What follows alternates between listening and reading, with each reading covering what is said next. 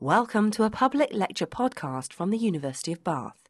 Florence Wambugu, who grew up on a sweet potato farm in Kenya and went on to become a world expert in plant biotechnology, talks about the contribution of biotechnology, including GM crops, for improving the sustainable livelihoods of resource-poor families in Africa.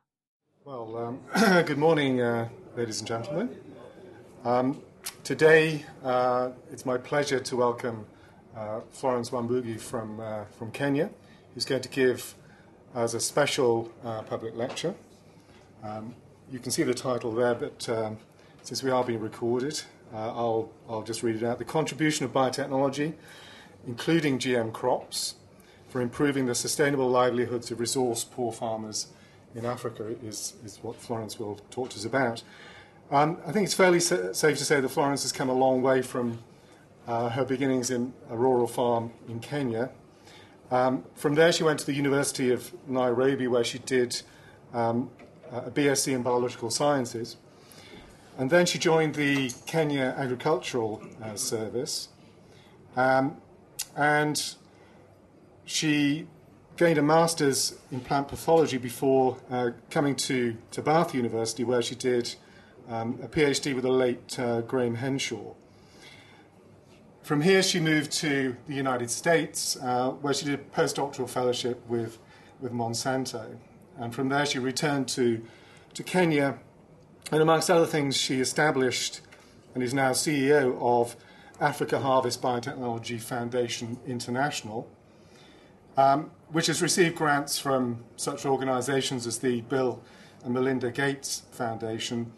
And it works on such projects as the Super Sorghum project, which is aimed at producing new varieties with elevated levels of iron and zinc and vitamins, which will be tailored for sub-Saharan Africa. So it's my pleasure to welcome Florence to give her lecture.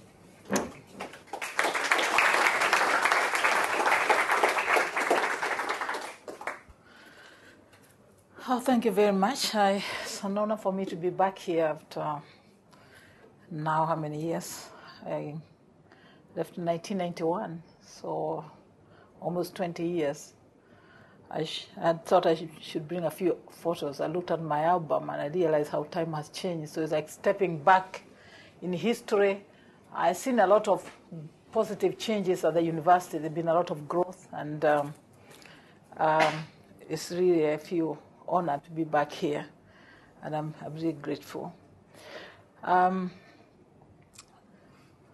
Let me say that my search for science, which has taken me across here in America and all that, I've been motivated by a belief that science should make a contribution to the lives of the common people, including my own humble beginnings in the rural Africa. And from a young girl, when I was growing up, many times I was hungry. And not me alone, but people around me. I came from a family of 10. I was number 6, and I still have memories of fighting with my brothers. I've got 6 brothers and 3 sisters, fighting over food and sleeping hungry. And as I believe, and I still do, that science could improve the production of food. And that's why I pursued a career in science. I was very passionate about, especially crop protection. I always remember going to the garden with my mother, and I'd try to fight all the bugs. I would mixing soil and sometimes some ashes and whatever, try to fight them, because I thought they were taking a big chunk of our food, and there was really no way to control them. And even as I pursued my career with the Kenya Agriculture Research Institute after my university degree, I was looking at how I could still link up science with productivity and especially crop protection. And even when I came to Bath, again, my desire was to work on solutions, and that's why I was pursuing a plant biology career. Especially, I realized the whole area of virology control of especially virus diseases took a lot of yield, especially because of the the systems of having good weather throughout the year, so there's no breaking of the disease cycle, as I realized. Actually, I came here to look. I carried my project with me on sweet potatoes, which I'll not talk about today, but really what I'll talk about is principles that still works. So again, my research project here was on the control of sweet potato virus. I worked with the Professor Graham Hamshaw, and a professor from Littlehampton called Aaron Brandt, who was working on sweet potato virus. And it was a kind of a spirit program. I wanted to do something that would help people back home, and I didn't think staying in Bath for 3.5 years, I was going to find the solution. So we kind of organized a spirit program when I go back home and do the epidemiology and do characterization of the virus and design ways to control the sweet potato virus. And I did 2 years field work in Kenya, in Uganda, in Tanzania, trying to look at how we can increase the productivity by control the viruses by using the certified seed system that works here so well. And unfortunately, at the end of my PhD work, I realized what is working here so well won't work in Africa. The reason being that the weather is so different. The winter you have here breaks the disease cycle, especially aphids and whiteflies and all that. And back in Kenya or back in Africa, the good weather we have is not good when it comes to crop protection, because the insects are active throughout the year and they are continuously perpetuating the disease. And so the certified seed system, the rate of infection was so high that within 2 years, the whole crops are infected again, especially banana, cassava, sweet potatoes, perennial crops. And the farmers also, I realized, the cultural practice. In Africa, we believe in sharing and giving seeds. We believe that giving seeds is is something that is culturally very, very good.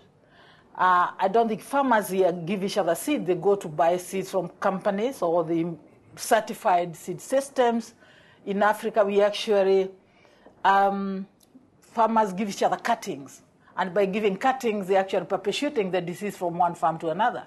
And changing cultural practice is very, very difficult. And at this time, when I graduated here in 1991, I heard of this, or learned of this, through my own director who had sent me here to learn from Kenya Agriculture Research Institute, of this new technology called genetic engineering, where you can actually vaccinate the plants in a way, they develop resistance, and so you can actually give the cuttings and that you don't have to worry. I was working on sweet potato, and I thought, this is interesting. And if there's this technology which can make plants kind of immune or at least vaccinated, or in a way they can actually be able to not spread the virus, I thought this would be the next thing I need to learn about. And so, as I said, and I'm going to give my talk, my background into getting to genetic engineering was simply to learn more about this new technology, which can actually help the farmers back home who cannot read and write and who are not benefiting from the whole area of pesticide control. They can't afford the pesticide, they are not able to read and write or mix them or do them in the right way. So if this way of getting crops that are protected internally, the farmers know how to handle the seeds. So I think there's a good way. This has a potential for millions of smallholder farmers we have, because they know how to handle the seed, but they don't know how to handle a lot of other things. And so that was the genesis of my getting into this highly controversial area of genetic technology, and I thought I should give you that background. And so I'll share with you what had been my experience. And of course, I did go to America for 3 years. I did learn after here, I got involved with the sweet potato, and I did return back because my interest was always to learn and go back and try to put into practice what I learned in University of Bath and what I learned anywhere else. I believe the science solutions can make a contribution back home. And I believe even up to now, that's a hypothesis that is proven. Every country that has been able to have sustainable agriculture have used science and technology.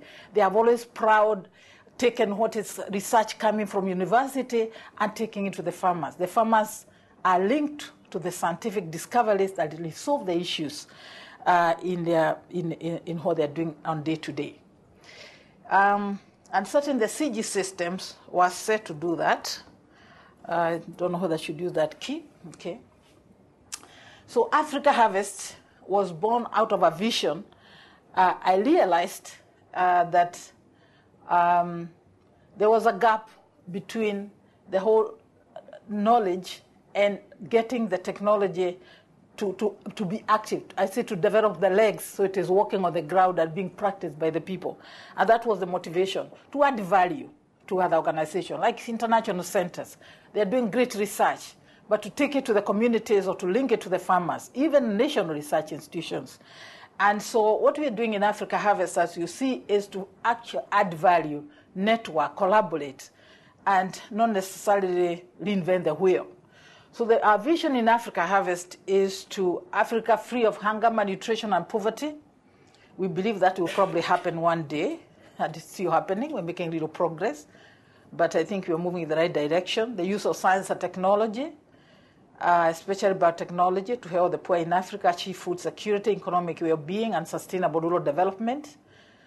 And we don't believe science or biotechnology alone can do this. It's within the complex area of technology and management and inputs and policy and all that. It's not a silver bullet. We are non-for-profit international. We have offices in the USA. We are non-for-profit, Kenya, South Africa. And we have also got satellite offices in a few other countries. Our long-term strategic research, we believe that to achieve our vision and mission, we have long-term goals, and that probably is what's going to resolve some of the serious issues we have in Africa. We need long-term strategic research, but we also have short-term focused deliverables now, because people are hungry now. You can't be telling people who are hungry now, 10 years, we shall give you a product. We really need to have long-term strategic research. You know, if this country, there is a flood, you don't go hungry. If there's a drought, you don't go hungry. Why? Because you've done long-term strategic research. There's so much reserve, there's so much knowledge that you can overcome the challenges that come every day. But what we have in Africa is a very fragile situation where there's a flood, people go hungry. If there's a famine, people go hungry because there's not been long-term strategic research. And here I believe science and technology, we should be doing the long-term as well as the short-term. And so in Africa Harvest, we are doing those two, we are focusing on those two areas, long-term strategic research, knowing that we can't resolve all the problem in Africa, but we can set examples from our learning, from what we learned here, from what we learned somewhere. We can set some examples which can be duplicated. We can also, number two, have short-term deliverables on how to take this technology to the grassroots communities. So we are carrying on long-term strategic research using genetic engineering through a consortium-based, and we show an example of that. We don't have one institution in Africa that has got all the facilities and infrastructure and the capacity. So collaborating and networking is the way forward, and linking up with institutions elsewhere. And short term, we shall give you an example of a tissue culture banana project that last year won one of the international awards in Oslo called the Yale Award, because of the impact we have had with over 500,000 smallholder farmers. And this project has been picked by NEPAD, by AGRA for scaling up across Africa. It's not just the project, the strategies we have developed. Africa Harvest has got 4 programs. We have got the technical program, which is implementing the projects like the sorghum for nutrition enhancement. We believe in capacity building and technology transfer. We believe communication is power. If you don't know, you can't have what you don't know. Communication for development. That's a program which is being implemented by my colleague who came with me, Daniel Kamanga, who is there. His position is South Africa, and that's why that program is based. and of course finance new development, a whole strong infrastructure capacity to help the growth of the organization, because the organization is growing very fast. We started 7 years ago with one person, now we are 40, they have about 6 PhDs involved in very vigorous program, and we are growing at a very high rate. And so a strong institutional structure is very important. We have got an international board of directors, which is very, very important, because the board is the one which creates the institution of tomorrow.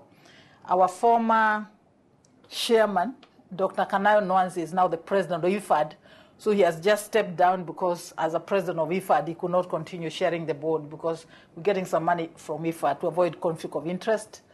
Mary McKay from Canada, there's a member of board from Kenya. David Faber works with partner at Boggs Law Firm. We incorporated in US to ensure we are compliant. Dr. Giselle Demaide, she's an entrepreneur from Senegal. Prudence, South Africa. Adefish is another lawyer from US who is our secretary. Carlo Cavo used to work with IBM in their life science. And so organization has got a very strong international leadership. Where are the hungry in the world? I think that's a question. You know, sometimes when you live in an environment like you have in Europe, in UK, the word hunger sometimes gets very far. Unless you're involved in international. And of course, it does come into a computer at home when you have all those pictures of people hungry and starving. But it's always good to ask, where are the hungry in the world? And from this FAO source statistic, you can see there are hungry people in the world. And these are people, some of them have what you call silent hunger, meaning they are nourished, they become vulnerable.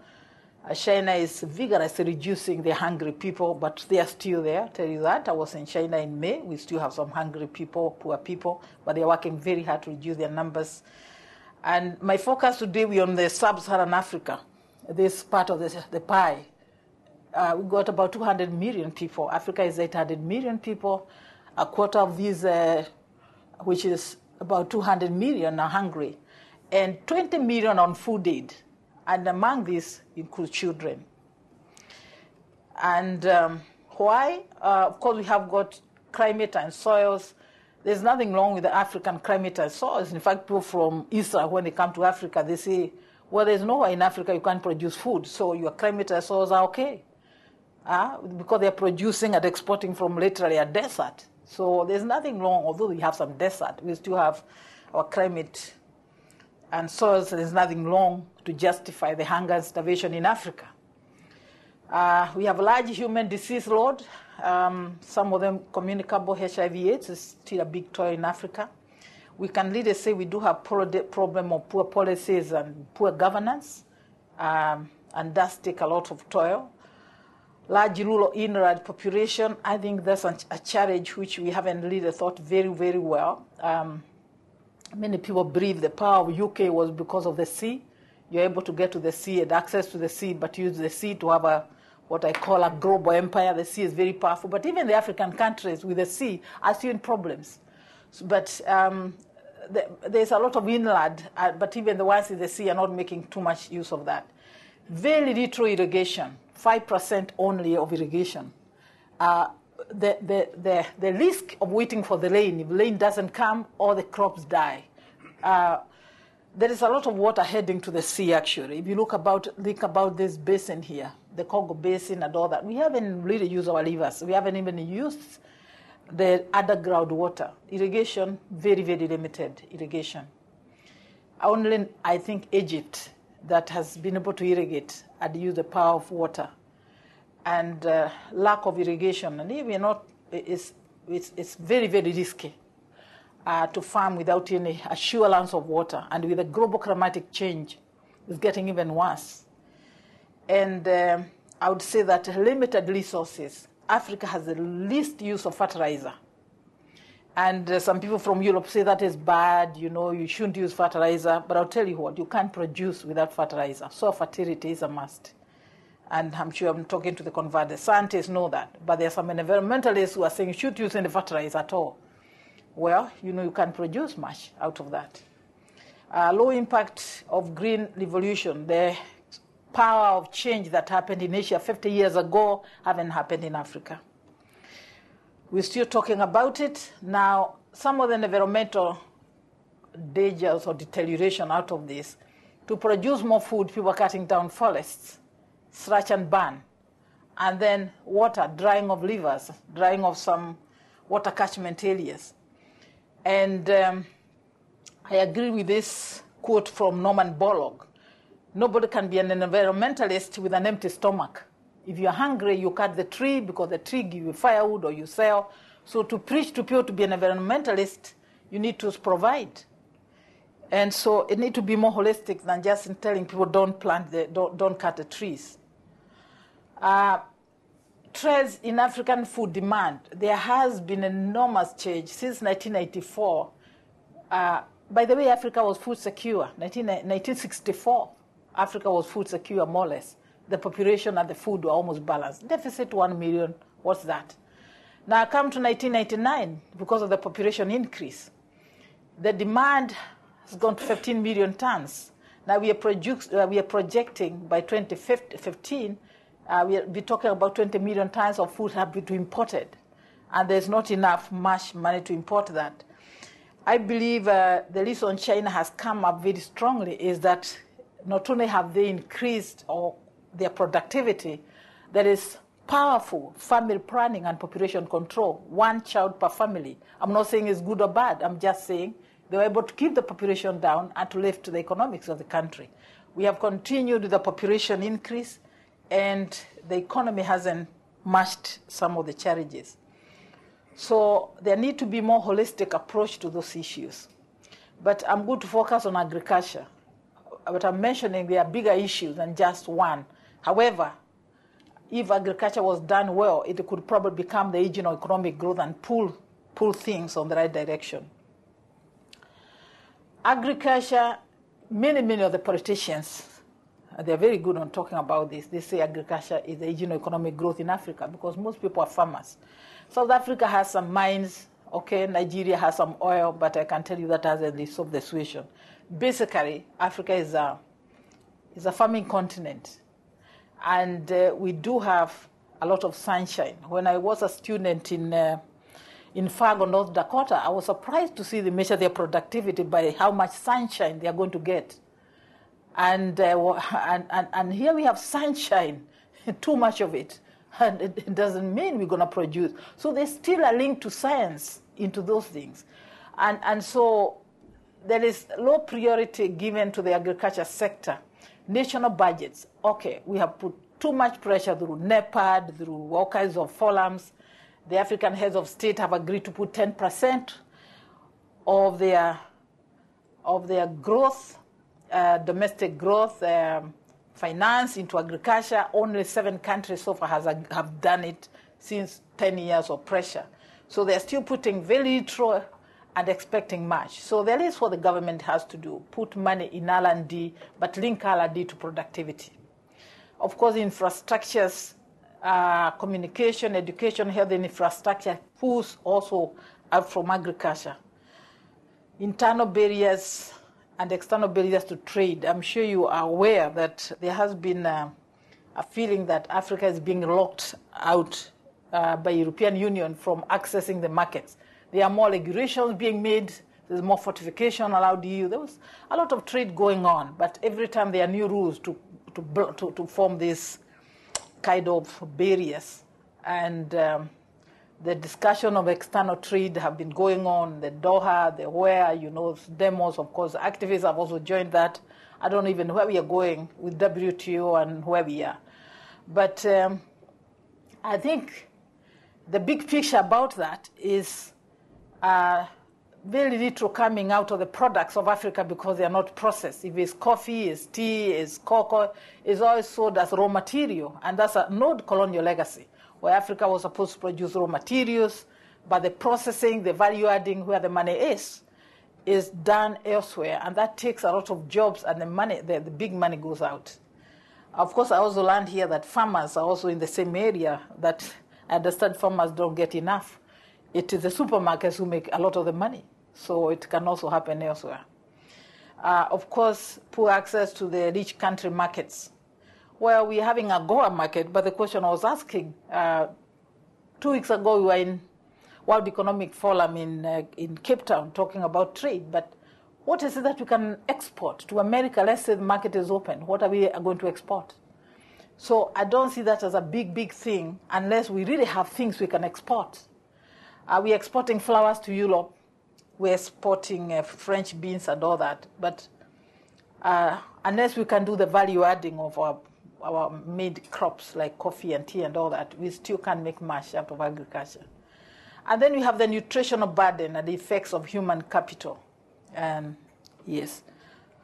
While the need for rapid technology innovations and interventions in Africa, of course, the declining per capita land size, there's there is still the same land but growing population. Frequent droughts due to the climatic change. The climatic change is affecting the situation in Africa. Inadequate disease-free planting materials. Definitely, that's the area of very passionate about crop protection. Goes to the control of disease and pests, inputs, raw technologies. But another very contentious issue here is about subsidies. Farmers in Africa are the only ones who are not subsidized. And that's why the whole area of trade becomes very complicated, because they are competing with the EU farmers who are heavily subsidized. American farmers are heavily subsidized. African farmers have little subsidies. But one country that has tried and change the situation is Malawi, which very few people are talking about, where the country has turned around and started to subsidize their farmers for fertilizer and seeds and all that. And for 3 years, they are now out of hunger. So they are complex situation, but they are threads that can be looked at. Now, I want to get back to the interesting area of GM technology, which all I think they can do. And one area that one person who has been sending information that some people want to hear, others don't want to hear, is the whole area of GM technology and what is happening, and what contribution can this make to the African farmers. And when we look at this trend, of course, we shall see what's going on in Africa. There are more and more countries getting involved in this, in the GM technology.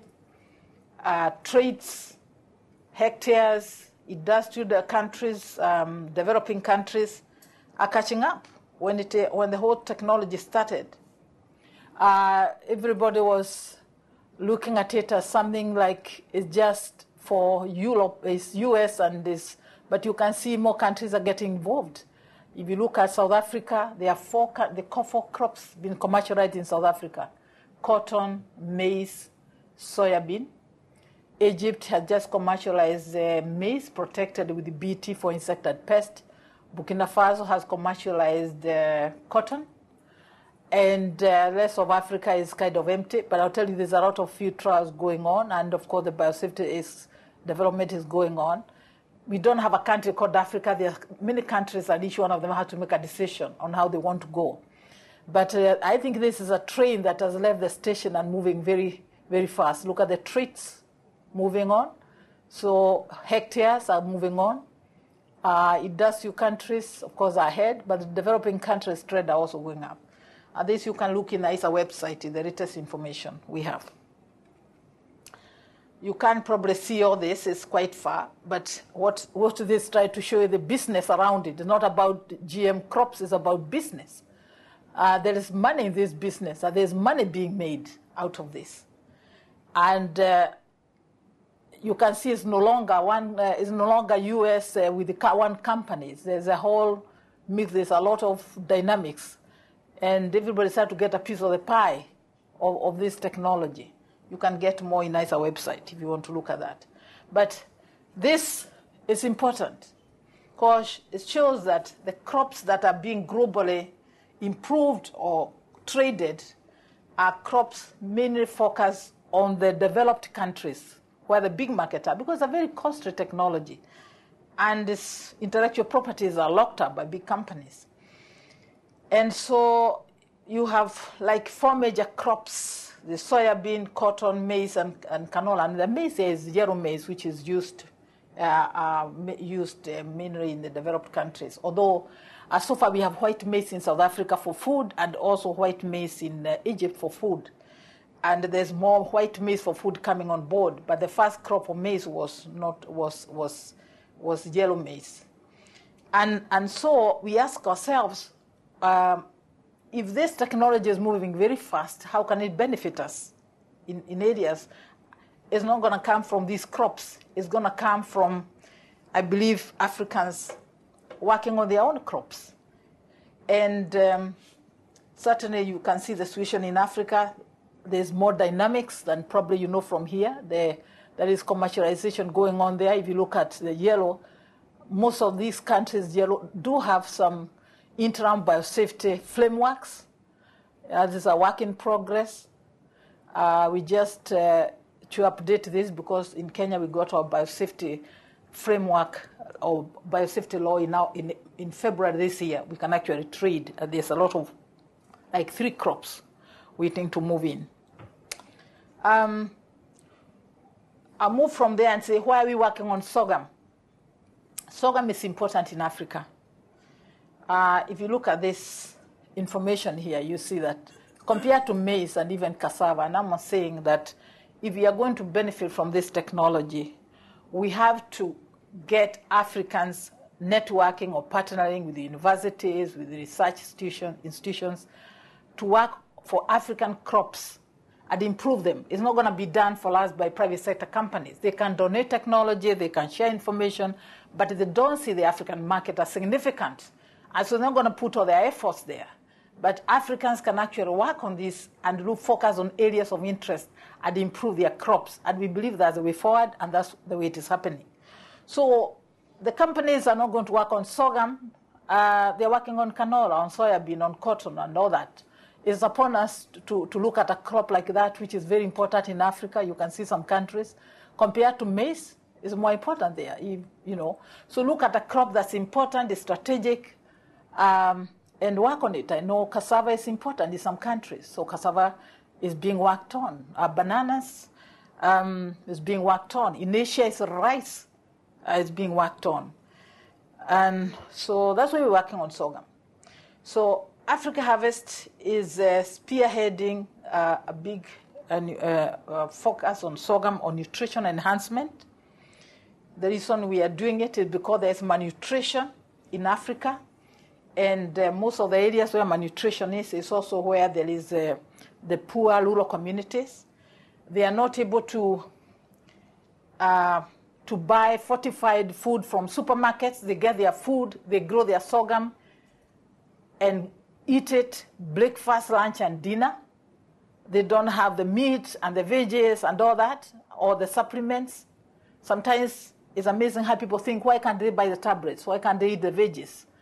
That's not the reality on the ground. If you go to a country like Burkina, people, or you go to some countries in Asia, people eat rice for breakfast, for lunch, for dinner, and they don't go to the supermarket to buy fortified rice. They don't have the money. And those realities are sometimes we have to communicate them to people who literally don't know this. Because when I used to tell people that the supermarket, when I was growing up, was some sweet potatoes behind our house where we had to go and dig and boil and eat. That's the supermarkets behind the house, as not somewhere in they think, oh, what are you talking about? Yeah. So the reality on the ground in the developing countries is quite different. These are teenagers, small teenagers. They look like adults. They are not children. They are chronically malnutrited. I took this photo. Some of them are 18. These are small adults, chronic malnutrition. Stunting inhibits their growth. You can see some of their limbs. This is real, and there is potential in nutritional enhancement. So we are focusing on sorghum. It's the fifth most important grain. It's center of origin in Africa, but only 2 countries, Sudan and Ethiopia, not the whole of Africa. There may be some centers of diversity. It's a cereal. It's very important for arid and semi-arid tropics. It's a staple food used by over 300 million people. So we can really focus on a bigger crop like this. It can have mega impact. mostly consumed as forage or also in other ways, but it's a crop that nutrition enhancement could make a major, especially in the whole of Sahel, major delivery of nutrients. However, it's low in protein, quality, digestibility, and when you cook, even holds the nutrients even more. Lysine is also iron and zinc. It does have iron and zinc, but they are tied up. They don't get released. And it has really we have screened lots and lots of variety. There's no vitamin A. Very, very little. It's only one variety with very little vitamin A. So we are doing it for the good reasons, not just because we want to work on GM technology. And traditional methods can't work if we are going to do this kind of thing we are doing. Now, let's remember that to get a product is very different from to get a product into the market involves a lengthy period, a lot of work, starting from the lab, greenhouse, field trials, more work to see what's going on in the field, whether the traits you see they are stable, until you have a product you can release. It's not people, the GM technology is not a quick fix. A little lengthy, it's expensive, it takes time, it involves a lot of work and a lot of focus. And I'm emphasizing this because we need to get the right perspective of why we don't have probably products coming from the public domain, why crops are only coming from private sector. It's expensive. The discovery alone, the proof of concept, you need 20 million to do maybe the proof of concept. Now the product development path, the regulatory system to take one crop, you need about 10 million to be able to regulate one crop like that. However, you can use that to backcross. And then if you are going to do product development, we are talking another maybe 30 million. A budget of 100 million to be able to get that there. But once you get there, you have got a global product. That's why the private sector have been able to go and learn with these products. So there's a lot of research going on in some universities and research centers, but we still don't have products coming from public domain. And I believe there's the cost, the focus that's needed through this system here. In terms of the dynamics, because right now I'm involved, and we are involved in Africa Harvest, in championing or this nutrition enhancement of sorghum. There's a lot of dynamics involved to getting a product. And of course, it's not in one place. It's a consortium of 9 institutions that I'll show you, universities, public institutions. We have to look along the technology development, testing the proof of concept, adaptive research where breeders now come in, product development. And here looking at agronomic traits. If we add ricin, is the meeting characteristics of sorghum still important? As it's still there, we don't alter the sorghum. And finally, dissemination, distribution, and marketing. Now, then along the line, there's laboratory research going on, the discovery, there's a field work, intellectual property licensing, who owns the genes and all that, so that we shall finally commercialize. There's the regulatory and biosafety, which is going across all the way. First, you have to do the track and check that you're not using somebody else's IP. And if you have, they have donated them or they agree that you can commercialize. So biosafety, nutritional enhancement, we are still checking, for example, are the nutrients still there? Are they bioavailable? What about the quantities? I'm sure you have the story of the golden rice when they started. There was this slogan that you need to eat 20 kilos to get the vitamin. We make sure that we don't have sorghum where you need to eat 10 tons to get the nutrients. You only need to eat enough. So you have to balance the science with the realities on the ground. Communication for development. You can't really, if you're working with a GM crop, you better know how to communicate, and not just with the people who are against, even people who are for, because people want information. People must know. They have right to know, and you have to give information. You can't close the door and do this work. Deployment, how do we get the product out there? That comes in phase 2. For example, sorghum, we are now heading to the phase 2. So you can see we're thinking about it, developing the pathways, but it's coming in phase 2. And then management and coordination. Research, for it to deliver, must have a strong management unit, management and coordination. For example, in the sorghum, we need to give the technology development, the proof of concept. We got technology, about $5 million worth of technology donation from DuPont Pioneer in the US. We had the University of California, Berkeley, working on the sorghum transformation system. It was very poor. We had to improve that.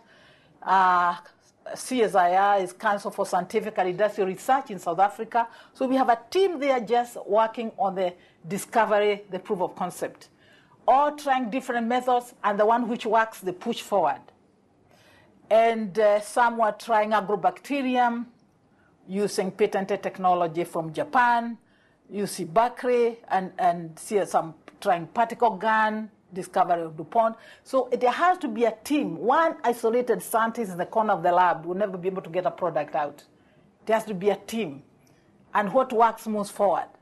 Then the product development team, ICRISAT, is a CG center which has been coordinating or is able to look at the germplasm, the gene bank, and we're using the right varieties, which are going to be suitable for areas of Africa, at the National Agriculture Research Centers for greenhouse and field work, and University of Pretoria. Then you have got University of Pretoria is focusing on the food technology, because finally people will not eat the genes, they eat the food. How will it be eaten? What is the bioavailability of this food?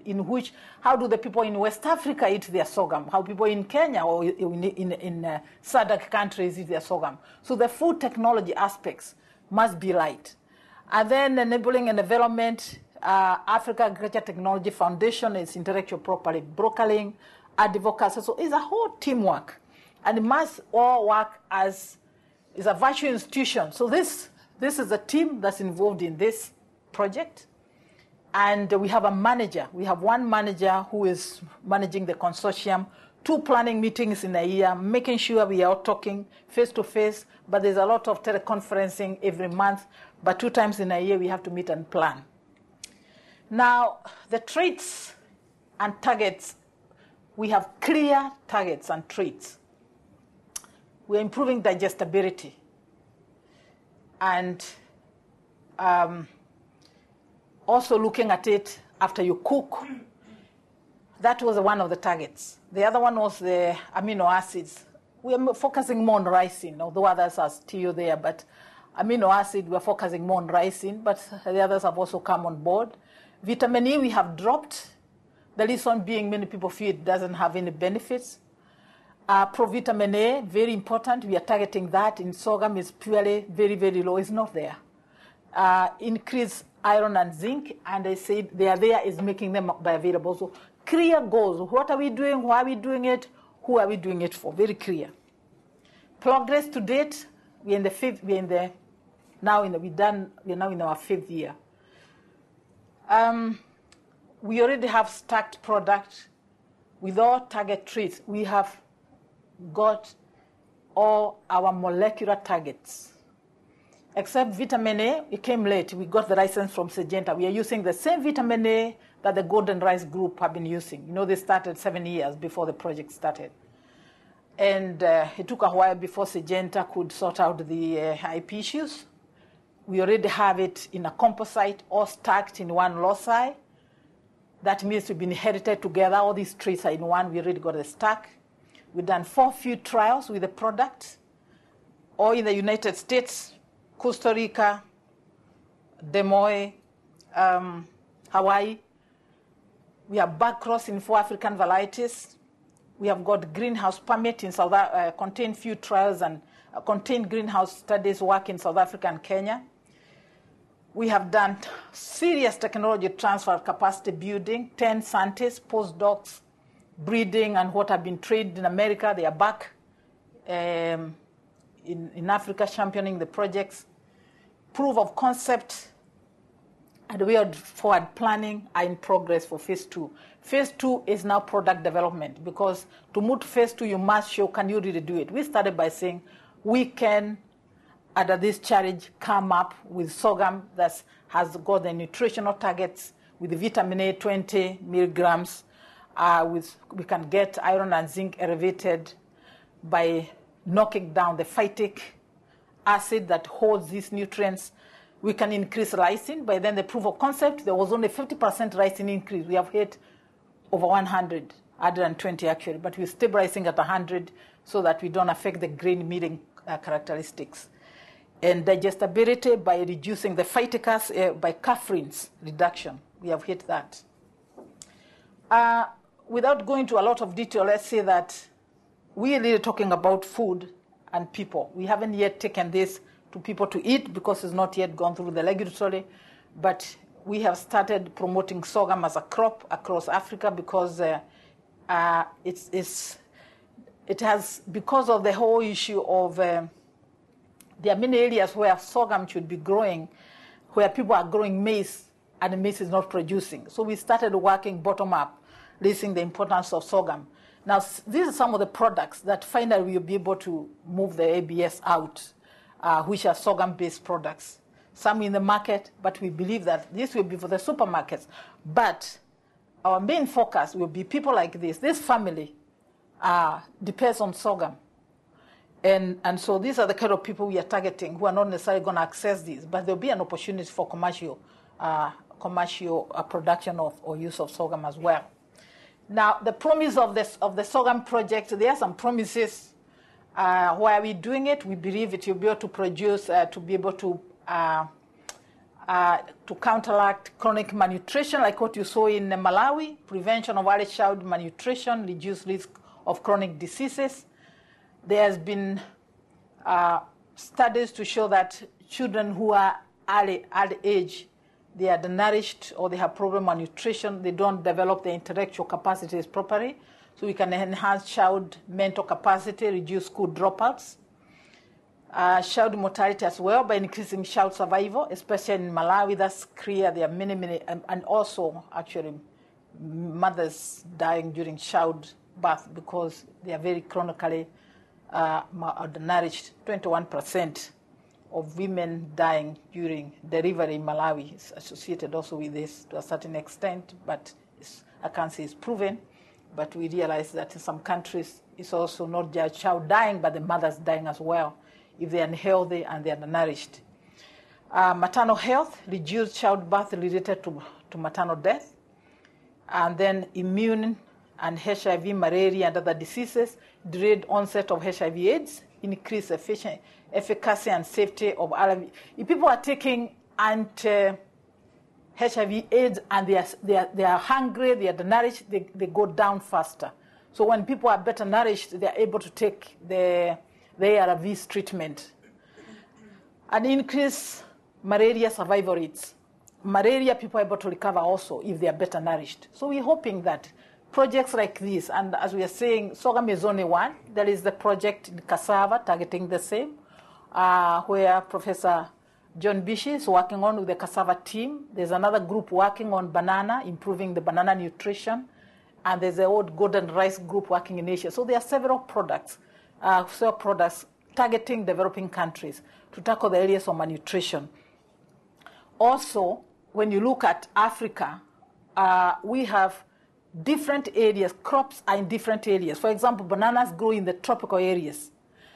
Cassava grows in a different area. Sorghum grows in a dry area. So every crop is targeting a different population group.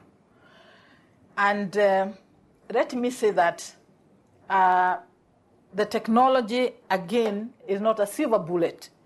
Malawi, as I'm saying now, is an example of a country which is turned around by good governance or good politics and channeling subsidies and helping people to grow food and become and be able to help themselves. So even if you have the technology, we still have to use the fertilizer, we have to use water, we have to have good governance, we have to have a caring people. So there's a whole complex of things, but the science and technology will contribute.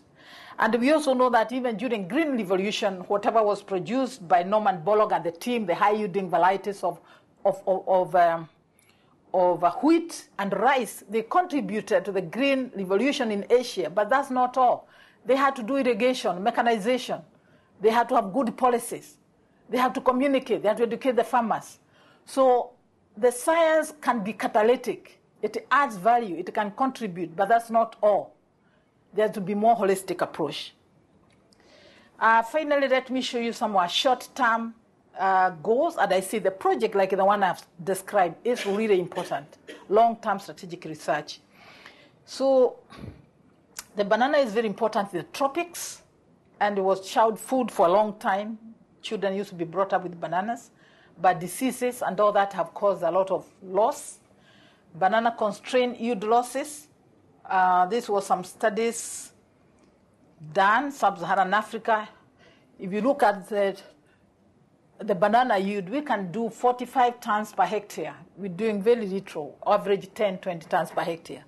And that's the loss, and these are the reasons. Pests and diseases take 30%, except South Africa, which is able to do commercial, large-scale production, and Cameroon is exporting, and South Africa. The rest of the tropical Africa, the banana production is very low.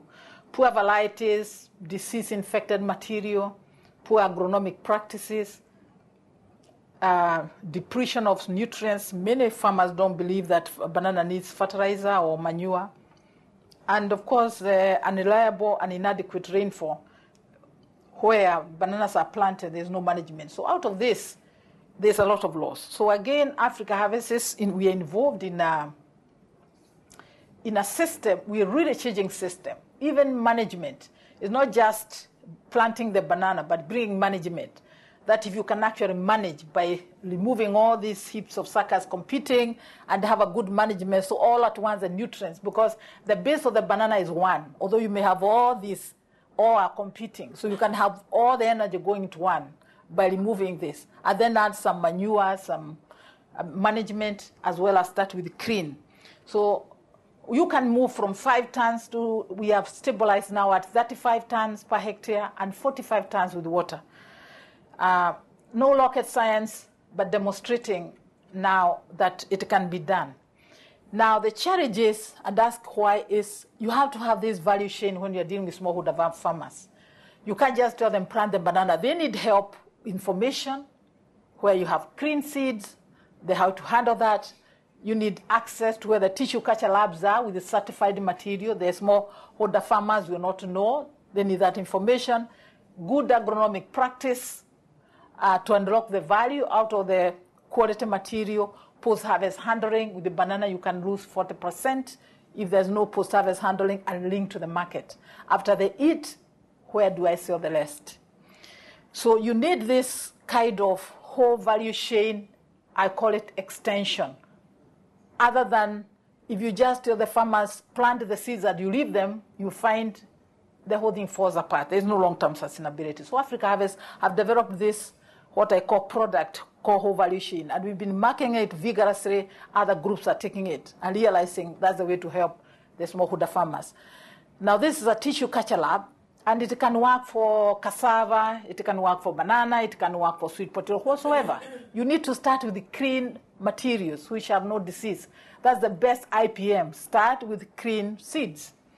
If you're dealing with vegetatively propagated crop, but even if you're dealing with the other seeds, you still need to have seeds without disease. Information. Someone had to reach out and talk and share and explain the farmers. It doesn't happen otherwise. In an interactive way. And share the information. So we spend about 30% of our time and money just getting information and getting a buy-in and education and training and so on. Sometimes it's going where the farmers are. Take the classroom where the farmers are. The farmers are not going to come to an institution. You have to go where they are. Then sometimes you're doing gross margin analysis. Some of the farmers want to know, can I make money out of this compared to what I have? You don't ignore them. Gross margin analysis. They're very intelligent. Then access to the seedlings. Where do I find the seeds? We have to have and take the seeds where the farmers are. During the planting season, as soon as the rainfall comes, they can access, we say, at least not more than 2 kilometers. There's a nursery where they can walk with a wheelbarrow or with what, collect the seeds and plant. Of course, the cell phone industry has really helped us, and FM radio stations, because we can get to thousands of farmers using the local radio. The cell phone industry is going fastest in Africa because there was no landlines, and it's a tool of trade. Before we used to drive out there. Now we have got our field officers out there. We reach them and tell them this is where you access the material. And we are developing broadcasting information. And not just for that, of course, this is accessing the information and sometimes tracking them to where the villages, where the seedlings can be taken to. Now, this is very innovative. Now, for example, these Africa Harvest field officers, each one is managing a very large area because they have the motorbikes, but more than that, they have got the cell phones. We also have cyber cafes, and we're taking the cyber cafes. And we have got this mobilization of farmers into an area. So we're able to reach thousands of farmers within a considerable time. Schools, children teaching their parents.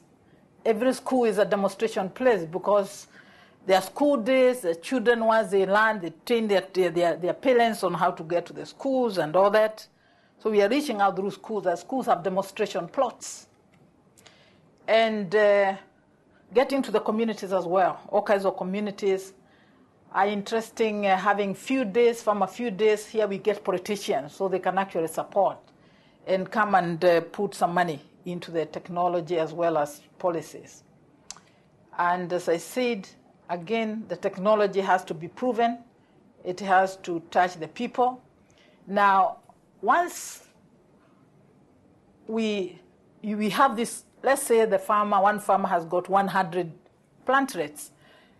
Because of the uniformity, they have disease-free, good management, they normally come or attune at the same time. That means you can make it to a small business. So that's the way we get the farmers out of poverty, because they are able to eat and they're able to sell and make money. And now they're accessing credits. The banks have now seen they can actually access the farmers' credits. So once they have this money and they're organized, then the banks are giving the farmers money to invest. And they're keeping cows, or goats, building stone houses, and coming out of the the vicious poverty cycle. So again, our marketing are organized. We are accessing the supermarkets as well, where they can get high value. Because of the group dynamics, we also do an analysis. We have, for example, done a good analysis to show the inputs. If you look, you see that to start with the tissue culture or the technology is high because the material comes from the lab, whereas the traditional suckers were almost free or very little. So to start with, this is the help the farmer needs to access here. But when you come to long-term management, both the tissue culture or the improved one is more or less the same. But you see, because of the vigor, because of the disease-free and good management, there's value in the technology. That's true, a technology value, because the starting, of course, is high, but you got almost 10 years. We got orchards going on for over 10 years, still producing 45 kilos of banana over time. So there is this is a contribution of the technology, everything else being equal. We had Professor Sharia, an economist, to come and do an analysis comparing, looking at the economic impact of the TC banana over 10 years. And the figures are very clear that technology can make a difference to the farmers. And we have farmers who are really living at the $1 a day, absolutely poor, and they're out of poverty now, $3 to $5 to $6 a day, proven track record of delivery.